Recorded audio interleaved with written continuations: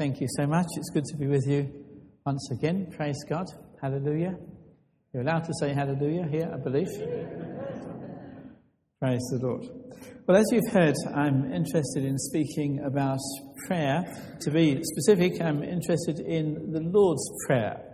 And maybe you'd like to turn to it in your Bibles. It's in Matthew chapter 6. It's also in Luke 11, but I'm looking at the one in Matthew chapter 6. If you have your Bibles, let me read it to you. Matthew chapter 6, famous Lord's Prayer. Although, let me go back a little bit to Matthew chapter 6, verse 5. Let's begin in verse 5, if you have your Bibles. Jesus is speaking. It's part of the Sermon on the Mount. He's telling us to not do our righteousness before each other, but before God. And he says, when you pray, you must not be like the hypocrites, for they love to stand and pray in the synagogues and at the street corners, that they may be seen by other people. Truly, I say to you, they have received their reward. But when you pray, the Greek word is singular, when you singular pray, go into your room and shut the door and pray to your Father who is in secret, and your Father who sees in secret will reward you. And when you pray, do not heap up empty phrases as the Gentiles do, for they think that they will be heard for their many words. Do not be like them, for your Father knows what you need before you ask him. Pray then like this: Our Father in heaven, hallowed be your name. Your kingdom come, your will be done, on earth as it is in heaven. Give us this day our daily bread, and forgive us our debts, as we also have forgiven our debtors. And lead us not into temptation, but deliver us from evil. Or you could translate, but deliver us from the evil one. For if you forgive others their trespasses, your heavenly Father will also forgive you. But if you do not forgive others their trespasses, neither will your Father forgive your trespasses. I have come to immensely admire this amazing prayer of Jesus. I haven't always been that way. I'm embarrassed and ashamed to say I've never really been a great Lord's Prayer person. That embarrasses me a bit, but it's true. I think mainly it's because I grew up as an Anglican. When I was first a Christian, I was an Anglican. And if you're a loyal Anglican, you say the Lord's Prayer 4 times a day. Did you know that? You say it in the morning prayer, and you say it twice. It comes in twice in the morning worship of the traditional Anglican, and you say it again twice in the evening service. And if you're a good Anglican, you're meant to say the morning offices and the evening offices every day. You pray the Lord's Prayer 4 times a day if you are a loyal, faithful Anglican. And I was never very enthusiastic about that. I was never very enthusiastic about prayer books and written prayers. So over the years, I've not been a great Lord's Prayer person. But I say that with some embarrassment, because over the last 6 months or so, I have come to think that this prayer is the most amazing thing in the Bible. It is the most incredible prayer. I kind of fell into it by accident. I was preaching in Nairobi Cinema. I preach there every Monday and every Thursday evening when I'm in Kenya. And I was preaching there, and I was preaching a series on working out your salvation. And I got to various things, living the godly life. And then I thought I ought to preach on prayer a bit. So I thought I ought to preach on the teaching of Jesus. And so I went to the Lord's Prayer, and I began preaching on it. And I went on week after week after week for 6 months, twice a week every time I was in Nairobi. And the more I pondered this prayer, the more amazed I have been. It's the most incredible prayer. What I want to do tonight is to introduce it. I won't be able to go through it, all of it, line by line. I went through it in Nairobi, about 3 sermons per line for many months, but I won't be able to do that. But I want tonight to introduce it to you. I just want to talk about it generally. What is this Lord's Prayer? And if I can inspire you to meditate day and night on this Lord's Prayer, well, I will have achieved something of what I would like to do. But what is this Lord's Prayer? Here is Jesus talking about prayer, and he begins just by talking generally about the way we should pray. We're not to be ostentatious in our praying or pretend to pray more than we are. We're not try to impress God by our beautiful language or our many words. Prayer is just talking. If you can talk, you can pray. It's just talking to God in the name of Jesus, coming by the blood of Jesus. It's not very easy to pray. Prayer is the biggest battle there is. In fact, if you have never found prayer difficult, then you've probably never prayed in your life. Prayer is difficult. It's not difficult to talk, but it's to step into the presence of God and know that God is hearing you, having your prayers answered, so that you know that God is taking notice of you. There's nothing greater than that. I was very encouraged many years ago. I was reading Luther, the great Martin Luther, and I was encouraged. He was a very prayerful man. He would pray 3 hours a day, at least. He was a very prayerful person. And I was very impressed when one day I saw in the writings of Luther that Luther found it a great battle. He would say, even to begin to pray, it half kills you. A great battle to even begin to pray, said Luther. That encouraged me because that's the way I feel as well. It was nice for me to know that Luther had the same kind of feeling. Why is prayer such a battle? I think one reason is because the devil doesn't like it. You can talk to your friends, be chatting away for an hour, and you go away and you want to pray, and within a couple of minutes you've got a kind of resistance, and you can't sort of pray very easily. You give up quite quickly. You've been talking to your friend for an hour or so, or you can read your newspaper for half an hour, and then you try to read your Bible. Within a few minutes you don't quite feel like it. Why is it? You've just been reading for half an hour. Why is it that now suddenly when you read your Bible, there's a kind of cold, wet cloth, as it were, thrown over you? You don't feel quite in the mood. Well, I believe it's because of the devil. Satan does not want you to pray, I can tell you that. It is the most dangerous thing for the devil, for God's people to be praying. And it's the heart of the Christian life. What you really are in the Christian life is what you are when you pray. The size of your church, I sometimes say this to pastors, it's a very embarrassing thing to say, but I sometimes say to pastors, the size of their church is the size of their prayer meeting. You can have a church of 2,000. And I can think of churches I know with a couple of thousand people in it. Then you go to the prayer meeting, it's about 20. What's the size of the prayer meeting? 20. What's the size of the church? 20. The other 1,890 don't count very much. I think I've got my arithmetic wrong there, but anyway. The size of your church is the size of the prayer meeting. The others are not really achieving very much. It might be nice to see them in church on Sunday, but you're not really affecting and doing anything in the kingdom of God unless you're a person of prayer. And the size of your church is the size of your prayer meeting, which reduces the number of many churches. But it is the great thing, and Jesus comes to tell us how to pray. He doesn't give us, there's a lot of things he does not say. You notice he says nothing about how long we should pray for. Doesn't say pray for half an hour a day or anything like that. Doesn't say anything about posture. Doesn't say get on your knees or close your eyes. Incidentally, nobody in the Bible closes their eyes to pray. You ever noticed that? It's a kind of tradition we've got, but it's not in the Bible. Nobody in the Bible closes their eyes to pray.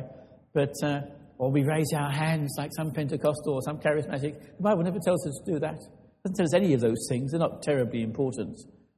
We could say a few things about them, but they're not the big thing.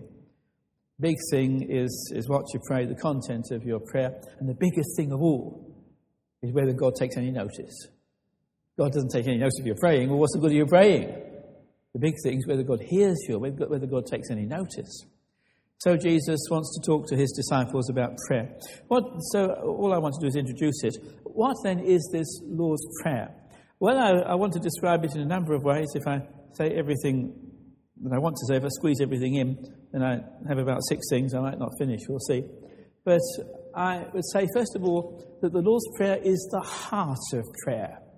It's not so much a prayer list. I've often described this as a prayer list, which I suppose is right, but it's much more than that. It's the heart of prayer. If you want to know what kind of thing God wants you to be saying, if you want to know what is your spirit, what is your heart, what is your attitude to the Lord as you come to pray, this is it. It's the heart of prayer. That you want God's name to be glorified. You want his kingdom to come. You want his will to be done, and a few other things that we'll mention. but it's the heart of prayer. The important thing about prayer is the spirit, the heart. It doesn't matter matter very much how long you pray for. Nice to be disciplined and give some good, solid time to praying. But that's not the big thing. You can sometimes achieve more in praying in 5 minutes than somebody else in 5 hours. It's not the length of time. It's the reality and the zeal for God and your passion for the things that God wants. These are the things that God wants. God wants his name to be glorified. God wants his kingdom to come. God wants his will to be done. If you've got a passion for the very things that God wants, there's something of God's power in your praying. So I would say it's the heart of prayer. I would think that it's a very all-inclusive prayer. One of the most amazing things about this prayer is that you see more in it every time you come back. Every time you come back at it, you see something you've never seen before. It's a very rich prayer. Indeed, I think one of the things that would really convince you that the Bible is the inspired word of God is contemplating and meditating upon this prayer. Because as you see one thing after the other, it is so amazing that you start saying to yourself, this has to be the word of God. That no man, no person, no human being, no woman, nobody could possibly have put these things in with such genius, such profundity. And I'm going to try and show you what I mean by that. Nobody could have done this except by the inspiration of the Holy Spirit. And the more you, as it were, ponder these things and see what this Lord's Prayer is, I think the more you will come to believe that this is the very inspired Word of God, item by item, clause by clause, almost comma by comma. This is the written, inspired Word of God. Word by word, it's the Word of God. You may not say that to begin with, but this is one of the great things of the Bible. This is one of the ways in which you come to believe that the Bible is the Word of God. As you work through Scripture, you just see it as an ancient book, maybe, to begin with. But then you see how profound it is. It talks to you about yourself. It tells you that you're a sinner. Maybe you don't like that very much. But as you go on, you find it describes you so perfectly. It is so deadly accurate that you think, hey, this is no ordinary book. This is how you come to see that the Bible is the Word of God. It is so amazingly profound and so accurate. And as you get into it and see what it's saying, you may not notice it to begin with, but the more and more you see what Scripture's saying, the more you say, this has to be from God. There's a kind of depth of understanding here that couldn't come in from anywhere else. It has to be from God. And that is supremely true, I believe, of this Lord's Prayer. It's amazingly all-inclusive. It covers everything that's important, as I hope to show you, or hope to get you to see a little bit. And then I would say, not a new thing, other people have said it before me, I would say that the Lord's Prayer is in the new covenant, the new relationship that we have with Jesus, what the Ten Commandments were in the Old Covenant. I'm not the first person to say that. The furthest back I know of anybody who said that was John Calvin, the great Swiss reformer of the 16th century. He would say the Ten Commandments in the Old Testament, or the Lord's Prayer in the New Covenant, is the equivalent of the Ten Commandments in the Old Covenant. And I believe that's quite a profound observation, and I'll try and show you why. Think about the Ten Commandments. What are the Ten Commandments all about? Well, they are everything that a nation needs. The Ten Commandments didn't come into being until the point where Israel became a nation, where the people of God became Israel, a nation. Abraham, Isaac, Jacob, Joseph, these old saints in the Bible, they never had the Ten Commandments. It might surprise you to say that, but if you think about it, it's true. People like Abraham didn't have the Ten Commandments. When Joseph was being tempted by Potiphar's wife and he said, how can I do this great thing and sin against God? How did he know it was sin? He hadn't been reading the Ten Commandments. That thou shalt not commit adultery, it didn't exist, hadn't been written. So how did he know that the flirtations of Mrs. Potiphar were not a good idea? Well, he knows by the Holy Spirit. He knows by the Holy Spirit. He's got a conscience.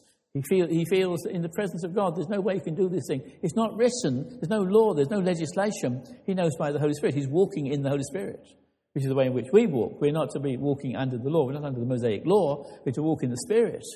And we too should know these things, even whether we read them in the Bible or not. We should feel bad when we come anywhere near sin. So they didn't need the Mosaic law when they were one by one relating to God in the Holy Spirit. They didn't have the law, they didn't need it. But when Israel became a nation, and all sorts of people were in this nation, some of whom were not even saved at all, some of them were not believers. The first generation were the first generation all came out of Israel by faith. And Hebrews 11:29 treats the whole nation as heroes of faith. But that didn't last more than one generation. One generation later, remember how the Bible puts it, not all are Israel who are of Israel. You're not a true Jew just because you descend from Jewish people. Not everybody is truly the Israel of God with faith in their hearts just because they descend from the nation. So there are people who are Jewish, but they don't have the faith of Abraham or any interest. Not all are Israel because they descend from Israel. And as the nation goes on, there are a kind of mixed multitude. Some are believers, some are not, some are regenerate, some are not.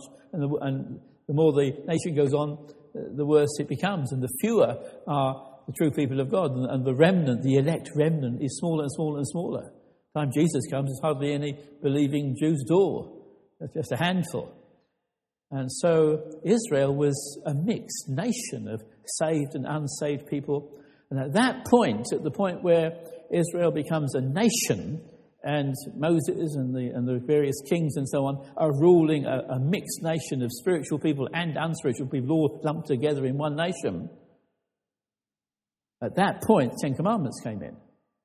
And it's mainly to control a nation, and keep a nation fairly moral and fairly upright.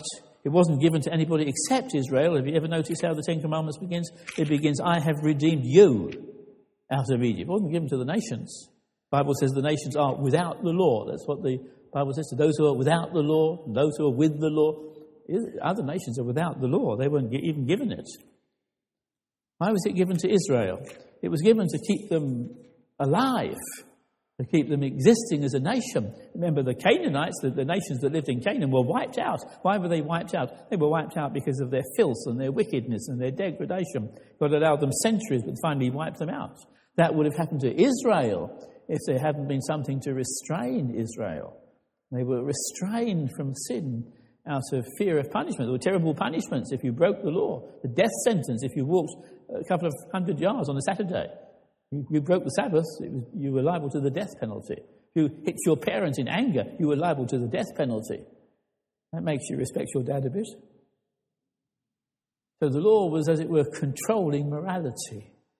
And so what was needed to control the nation were these Ten Commandments. Only one God was allowed in the nation. It wasn't allowed to be multi-religious. There was no freedom of religion in ancient Israel. Indeed, you could be executed if you worshipped some other god. The nation had to be free from idolatry. The nation had to view God in the right way and not try to represent God in an image. Actually, we are in the image of God. We are meant to be the image of God. You don't make an image, you are an image. You yourself are meant to be the image of God. You're not meant to misuse God's name. You're meant his character. You're meant to know what God is like. You're meant to give God time. A whole day was there for the worship of God, and you were to keep it. So that was a way of keeping the nation to be a religious nation, worshipping only one God, viewing him in the right way, not turning to any idolatry, giving him time for a day's worship in the week and so on. It was to keep the nation a religious nation, at least nominally, at least in some sense, knowing that God is there and they are God. Doesn't mean they were all born again or regenerate or that they were spiritual people. It was not necessarily true, but they all had this kind of external religious morality. The law kept them that way. And then there were 6 commands, or another 5, plus one more, that dealt with the various areas of life. The 5th command, you shall honour your parents, protected families. It upheld family life in the nation. You shall not murder, upheld the sanctity of life. You're casual about life and easy abortion, easy euthanasia. I see that Belgium is discussing a law where the children under 12 should be allowed to commit suicide. Guess what that does for a nation? This casualness about life. And you take life very lightly, very easily. Israel was not allowed to do that. The law preserved the sanctity of life. And anybody who was casual and careless about life-taking, he was subject to the death penalty himself, lost his own life. And you shall not steal the sanctity of property. You can't have stealing if you don't have property. How can you steal if nobody owns anything? You can only have theft if you have ownership. Isn't that true? And Israel upheld the right of property. It didn't allow all territory to be owned by the state. It upheld the right of property. When you remember, King Ahab wanted Naboth's vineyard. And Naboth answered the king, "It's illegal. Even you, the king, can't do that." And Naboth could not lose. He wasn't even allowed to. It was illegal. He couldn't even sell it if he wanted to. It was illegal for him to let somebody remove the property from the tribe and the clan. It protected property. It stopped the rich from getting richer and richer and richer, and the poor from getting poorer and poorer and poorer. If you have a land where the poor keep on selling things to the rich, or they get poorer because they lose their property, and the rich get more and more property, then they start renting the property, and the poor start paying the rich rent. That's a bit crazy, isn't it? The poorest of the poor paying rent to the richest of the rich. That's what's happening all over our world. Years ago, 40% of our world owned about 60% of the world's goods. And a few years later, 30% of our world owned about 70% of the world's goods. And a few years later, about 20% of our world owns about 80% of the world's goods. And then about 10% owns about 90% of the world's goods. Today, I would think about 2% of the world owns 98% of the world's goods. Where does that lead to? I tell you, it leads to slavery. It leads to a handful owning all the rest. It leads to slavery, which is growing fast in our world. Slavery is growing fast in our world. But in Israel, none of that was possible. The law blocked that. It protected land. It banned stealing. If you stole something, you returned it four times over. It protected property and rights and kept the poor from being desperately poor and prevented the rich from being disgustingly rich. It kept a certain amount of equality in the land. The Ten Commandments were what Israel needed. The sanctity of marriage. No, people were not allowed to commit adultery. The death penalty was applied, or at least in theory. Whether it ever happened is another question. But in theory, marriages were not allowed to just break up easily because of the looseness of people's morals. And then the sanctity of the law courts. I think we often misunderstand the ninth command, "You shall not bear false witness." I think we often think it just means telling the truth. That's not quite the point of it. It's upholding the law courts. If you want a land to survive, there must be justice in the law courts. And you are not allowed to bear a false testimony in the law courts. You're not allowed to be a false witness in the legal system. And the stability of a country has a lot to do with justice in the law courts. If the law courts are corrupt, you are in trouble as a nation. And so the ninth commandment upheld the credibility of the legal system. And then the 10th commandment came in with a bit of a surprise. There's a bit of a surprise in the 10th commandment. Every commandment in the Old Testament law was actually obeyable. You could obey the law. You could not steal, not lie, not commit adultery, worship one God. You could obey it up to a certain point. But there was one thing you could never obey. And that is to have a heart that never wanted anything it shouldn't want. And the last command said, don't even want these things. Not only don't steal, don't even want your neighbour's husband or wife or car or Mercedes or ox or ass or anything that's his. Don't even want something you shouldn't want. And that tells you that even though you've got all of the law, you still haven't dealt with the problem yet. You need salvation. You need something that changes your heart. And all the laws of the Bible can't change your heart. The 10th commandment tells you need a new heart. There was a kind of sting in the tail, as it were. There was one command you could not possibly keep. And you remember Paul said, I had not known sin if the law did not say, you shall not covet. the law hadn't said that, said Paul, I wouldn't have felt very sinful. I kept all the rest. I didn't steal or lie, commit adultery. As touching the law, I was blameless. I was beyond criticism in every other area. But when I came to that, if the law had not said you shall not covet, I would have been all right. But when he said that, the law killed me and made me know I needed a saviour.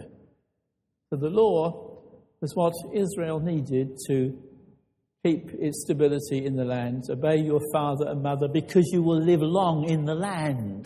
It kept national stability. It kept the land, the nation, lasting a long time, unlike the Canaanites who were wiped out because of their sinfulness. So the law was what was needed for the stability of the land of Israel. But I'm arguing, following Calvin and John Stott and a few others, I'm arguing that the Lord's Prayer is what the Christian needs.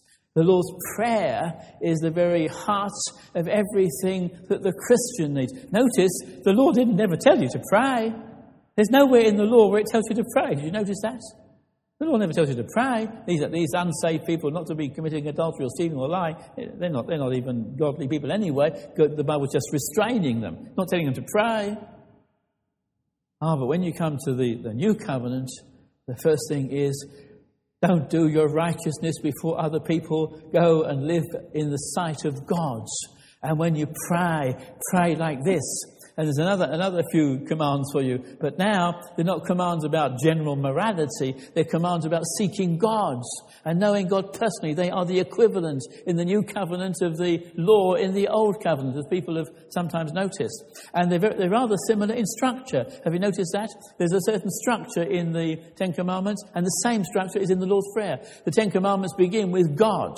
I am the Lord your God who redeemed you out of Israel. And the Lord's Prayer begins with a description of God. Our Father who art in heaven. They both begin with approaching God and seeing who God is. And then they both deal with God himself.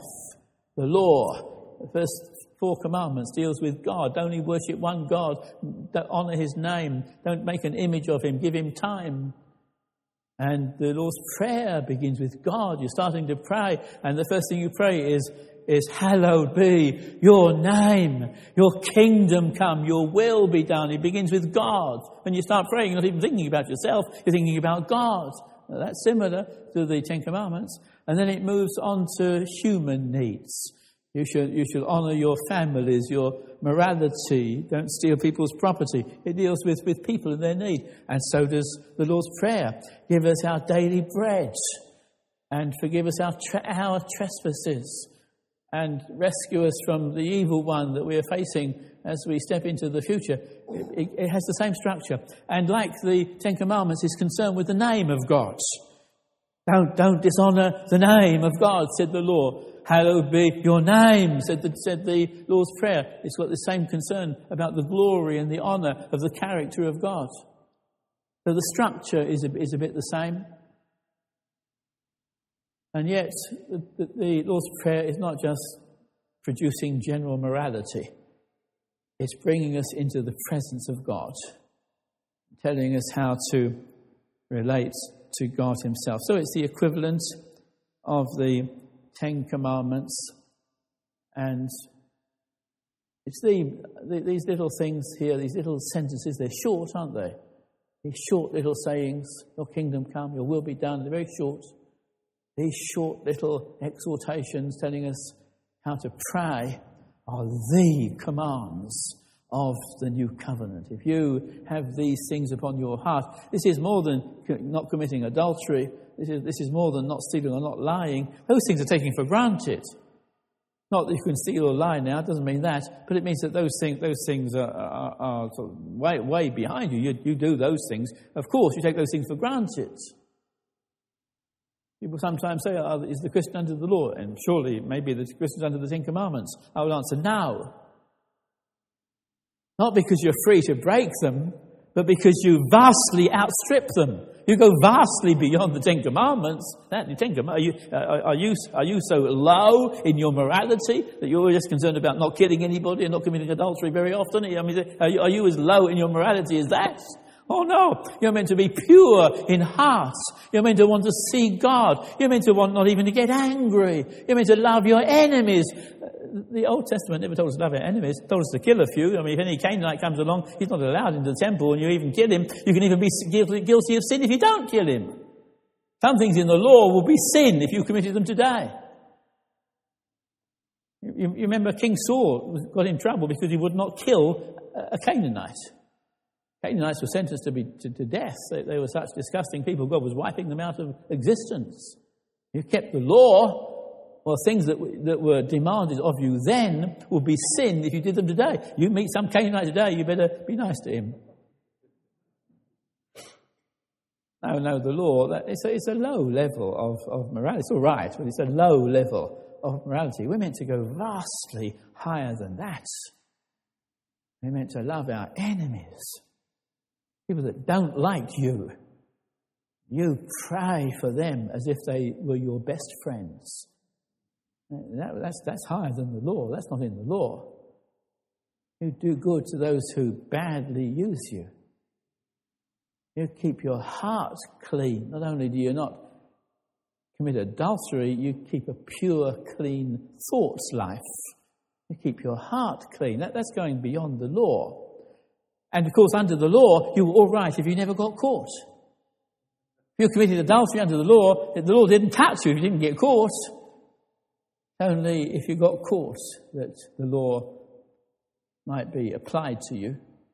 You stole something or told a lie in a law court, but you didn't get caught, nothing happened. And the law didn't give much forgiveness. Remember, David committed adultery, but he said to God, you desire not sacrifice, else would I give it to you. There was no sacrifice for what David did. If you really sinned, the law couldn't help you. There was no sacrifice for killing somebody or committing immorality or disobeying your parents. There was no sacrifice for those things. The only thing David could do when he sinned so badly was to forget the law and go straight to God and ask for mercy. In other words, the only thing David could do was to act like a New Testament Christian. That's what you do as a New Testament Christian. If you really sin, nothing you can do about it except go straight to God and ask for mercy. That's what David did when he really sinned. He acted like a New Testament Christian, forgot the law and went straight to God.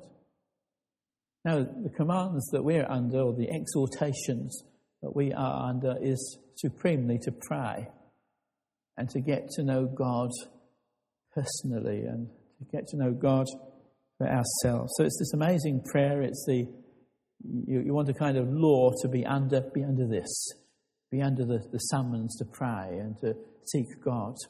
And the Bible's telling us, Jesus is telling us what kind of heart and spirit we ought to have as we come. The next thing I want to say to you in this connection is that this Lord's Prayer is extraordinarily logical. It is the most logical thing, as I will try and show you. This is why I say that you cannot meditate upon this prayer very long without seeing that it's just inspired by God. It is the most extraordinary thing. In fact, if you've said the first two words, you don't really need to say anymore. If you have said, Our Father, everything else follows. Don't even need to bother to say it. Let me tell you what I mean. So you come and you say, Our Father. Well, if you have a good relationship with your father, and you really love your dad, whether it's an earthly father or your heavenly father, if you really have a good relationship and you know that you've got a good father, even in an earthly way, what is it that you want for him? If I were to talk to my sons, Calvin, Kerry, and ask them what would they want from me, they might well say, Dad, I hope you do well in life, hope you're really honoured, hope your preaching is appreciated, hope your church really honour you. If you really have a good relationship with your dad, you want him to be honoured, do you not? You don't want people to criticise him or despise him. And so, logically, if you say, Our Father, the next thing you want to say is, I hope you really are honoured and respected and people admire you. I don't want you to be criticised or despised by people. Once you know that God is your Father, the first thing you want for him is for him to be honoured. And if you want God to be honoured, well, how is God honoured? Well, the way in which you honour God is he wants his kingdom to come. That's what God's trying to do. So if you're honouring God, the next thing you want is you want his kingdom to come. And so if you call him your Father, you'll want him to be honoured. If you want him to be honoured, you'll want his kingdom to come. If you want his kingdom to come, what is his kingdom coming? It's his will being done. You see, everything follows. You only have to say, our Father, all the rest follows. And this doing of God's will, who is it who does God's will? Who are the people who do God's will? Well, it's the angels, they do God's will, but they're not doing very much in any visible way. They're here. I hope they're enjoying the sermon, but they're here. But you don't see them, and they do God's will. You don't need to pray about that. The only people who really are here to do God's will is you and me. Even Jesus is not here in his body. Jesus in his body is in heaven. He may be here by the Holy Spirit, but he's not here physically. He's not walking around Israel preaching and teaching and healing people the way he used to be. Even Jesus has left this world in that sense. So Jesus is not doing God's will in that physical, bodily sense here in this world. The only people who are the servants of God physically and bodily and literally in this world is you and me. And so if you're praying your kingdom come, the next thing, start praying that yourself, because you're the one who's going to bring in the kingdom. Once again, it's perfectly logical. And if you're praying for yourself as the one who brings in God's kingdom, what's the first thing you need? The first thing you need is to stay alive. You pray for your daily bread. You may be puzzled that as you pray for yourself, you put daily bread first. But actually, it's perfectly logical. You're not going to serve God very much if you're starving. You're not going to serve God very much if you've got no daily bread. The first thing you need to do is to stay alive and be basically provided for. Otherwise, how can you be much of a servant of the kingdom of God? So the first thing you need to pray for, if you're praying for God's kingdom, that the only person who's going to do God's kingdom is you, and the first thing that you need is to stay alive and just be here, capable of surviving and doing things in God's world. So you pray for your daily bread. You pray for the most ordinary, basic thing you need to be happy and contented and able to do things here in this world. Oh yeah, but the only trouble is, even if you're being kept alive and given daily bread, that you're a sinner. And you've done all sorts of things you ought not to have done. How can somebody like you do God's will? Even if God gives you daily bread and keeps you alive and provides for you, yeah, but you've lost your copybook, you've done things you ought not to have done, you're a sinner. If you're really to do anything for the kingdom of God, the next thing you need is you need your past to be washed clean. You need to say, forgive me my trespasses. How can I be your servant? How can I bring in the kingdom of God? How can I be an agent of the kingdom if I've got sin in my life, which is getting in between me and God? And so the first thing you need is to stay alive. The first thing you need is daily bread. But the next thing you need, if you're going to be able to serve God, is for your past to be cleansed and washed away. I believe, and that's not the end of the story, because as well as the past, you've got a big enemy out there in the future. Nice to have your sins forgiven, but the devil's still there, and you're still trying to do things, and you've got a great enemy, and you're likely to fall again. So you better not pray only for the past to be cleansed and washed away and your sins to be forgiven. You better pray that God will protect you from the evil one who's still there as you go out into the future. And do you notice that covers the present, the past, and the future? What you need right now is daily bread. What you need for your past is forgiveness. What you need for the future is protection. It covers everything. That's why I say it's such an amazing prayer. Your present, you need to stay alive. Your past, you need it washed. Your future, you need protection. It covers everything. Once you've said, our Father, everything follows. Once you've said, you're my Father, the next thing is, I want your name to be honoured. And I want your name to be honoured by your kingdom coming. And what your kingdom coming will come by your will being done. And your will is going to be done by me. And I need to stay alive, so you better give me some daily bread. And I've got a bad past, so you better forgive me. And the devil's out there, so you better protect me. And then your kingdom will come. That's what I mean by saying this Lord's Prayer is incredibly logical. Nobody could have written it except God. Nobody could have produced it except Jesus. No human being could have had this depth and profundity of understanding and know how to put all of this in such a short little prayer. How amazing that such a little short little prayer that you can say in 30 seconds could be so packed with amazing wisdom and incredible inspiration coming from the Lord. But I've still not finished. I think it's even more wonderful than that. I've come to see, it took me some time, but I saw it in the end, that this little prayer is like an entire description of the Christian faith. Every Christian doctrine that's of any importance is here in this Lord's Prayer.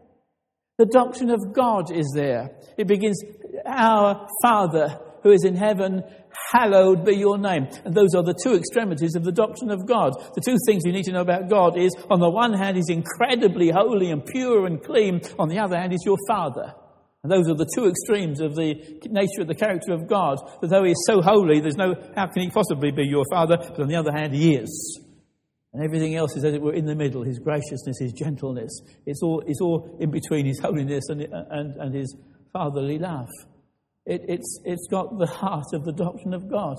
It's got the doctrine of creation in it. We pray, give us today our daily bread. Why? Because you're the creator. You're the one that makes daily bread. You're the one that provides daily bread. You've got control of everything. When we need daily bread, you're the one that we turn to because you're the Lord. You're the creator. The doctrine of creation is there. The doctrine of man is there. Why do we pray, forgive us our sins? Because of who we are. We're made in the image of God, but we've fallen and we've sinned.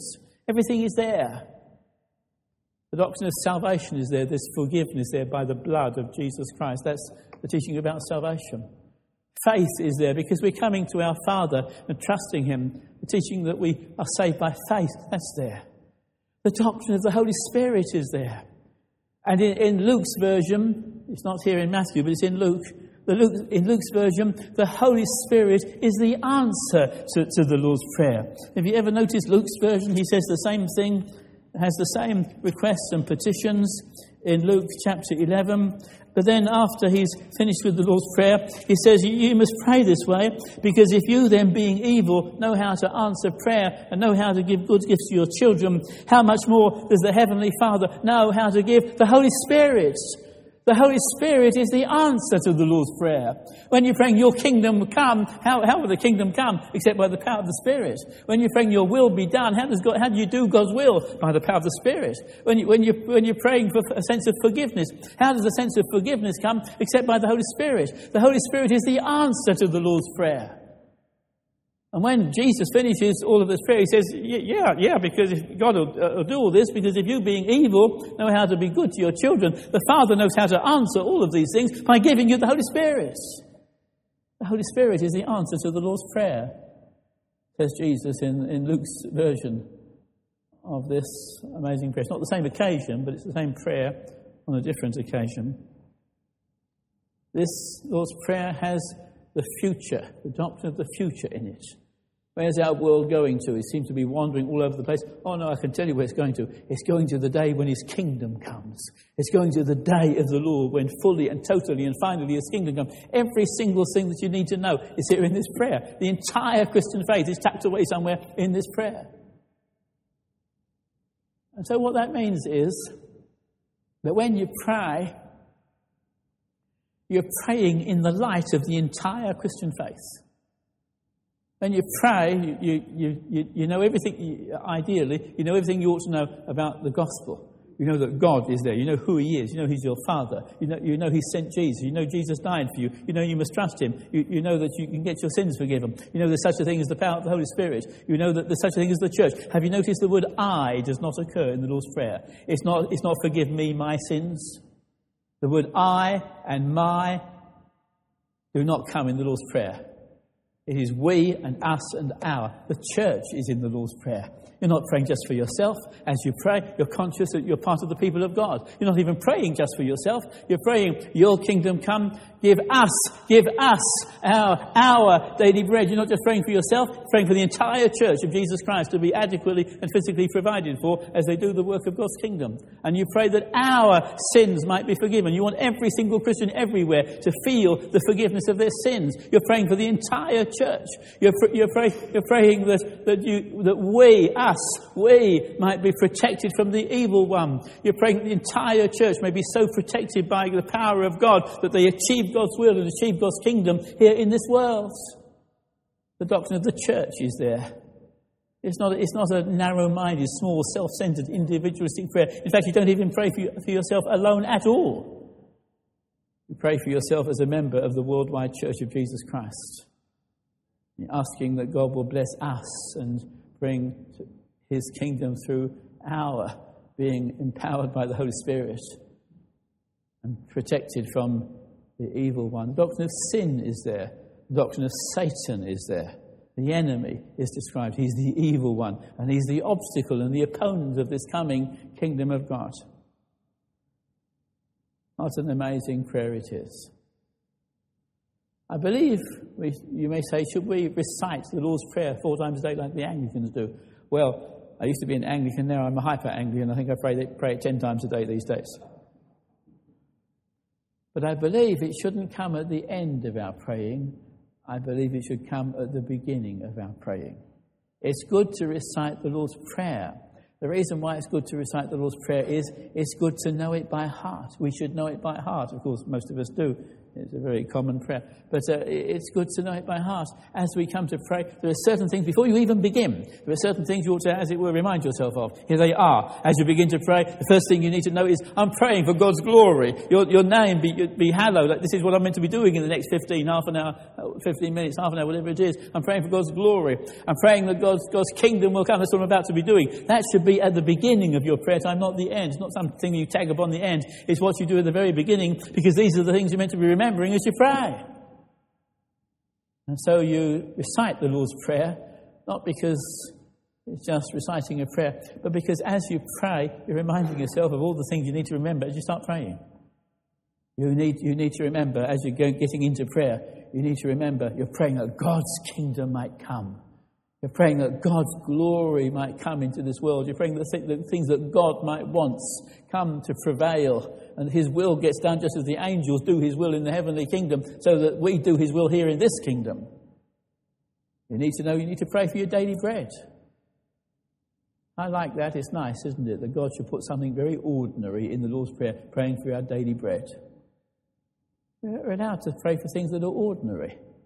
You may say, Lord, I want to pray for spiritual things, like daily bread. I don't pray for daily bread. Oh, no, you better pray for ordinary things. You might find yourself hungry, and then you will pray for ordinary things.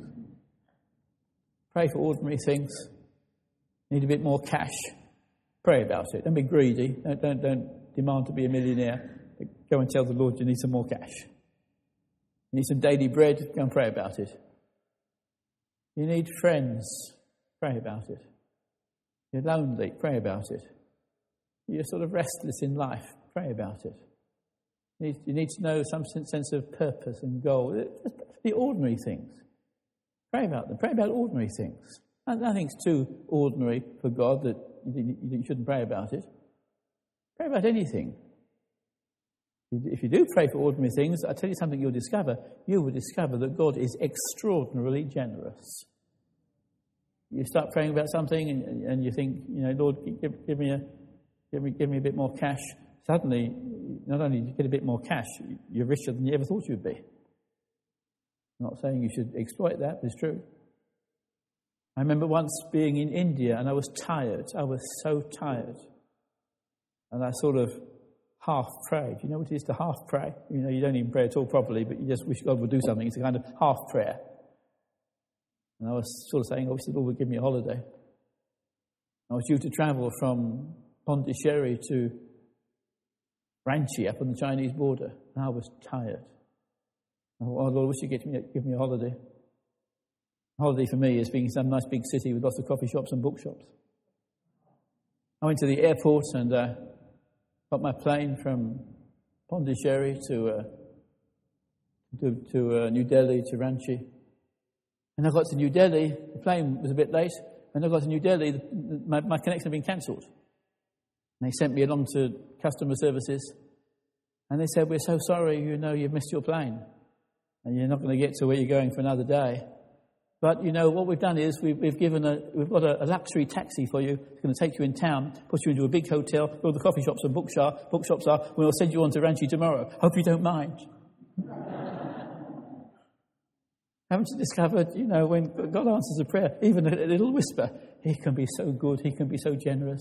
You need a bit of a break, pray for it. You need a bit of bread, pray for it. You need a friend, pray for it. You need a husband, pray for it. Him. I remember preaching once on seek ye first the kingdom of God and God will meet all of our needs. Some guy came to me afterwards, he said, Pastor, this meeting all of our needs, does it include a wife? And I said to him, brother, if you need a wife, it even includes a wife. something you need, your daily bread, ordinary things, something that just keeps you sane in life, something that even a hobby you need because you need a break occasionally, holiday. You're allowed to pray for ordinary things. And you pray for forgiveness. You need a clean heart. You need to feel acceptable to God. You need to know out there you've got an enemy, and you pray for protection. And you go forth in the name of God. The Lord's Prayer, there's nothing like it. Meditate upon it. Learn it. Begin your prayers with, don't end your prayers with it, begin your prayers with it. Because these are the things you need to know as you pray. You need to know something about God's glory, God's honour, God's kingdom, God's will, God's willingness to meet your ordinary needs, His willingness to forgive you, cleanse you, wash you clean, His ability to protect you as you go forth in the name of Jesus, ready to serve Him in His kingdom. What an amazing prayer. Read it, meditate upon it day and night. You'll come to believe that it's totally, absolutely inspired by the Holy Spirit, that no one could possibly have written it if it hadn't been for the amazing inspiration of the Holy Spirit in Jesus as He was teaching His people. Let's stand and let's pray as we finish our service tonight. Our Father, we thank You so much that You are in heaven, that You are the Lord, that You are the King, and we want to have this hunger in our hearts where we desire Your kingdom to come, we desire Your glory, we desire Your will. Put this prayer into our heart. Put this prayer into our praying. Thank You that we can pray for such ordinary things, daily bread and finances and friends and comfort and health and things that we need just for ordinary life. Thank You that we can be forgiven, utterly, totally, completely washed clean from guilt and shame. Thank You for the forgiveness of our sins. Forgive us our trespasses, and we want to forgive everybody else so they all feel the same way. Deliver us from the evil one who's out there as our enemy. Teach us to pray. Teach us to meditate day and night upon these amazing things here in Your words. We ask it in Jesus' name. Amen. Amen. God bless you. Praise God.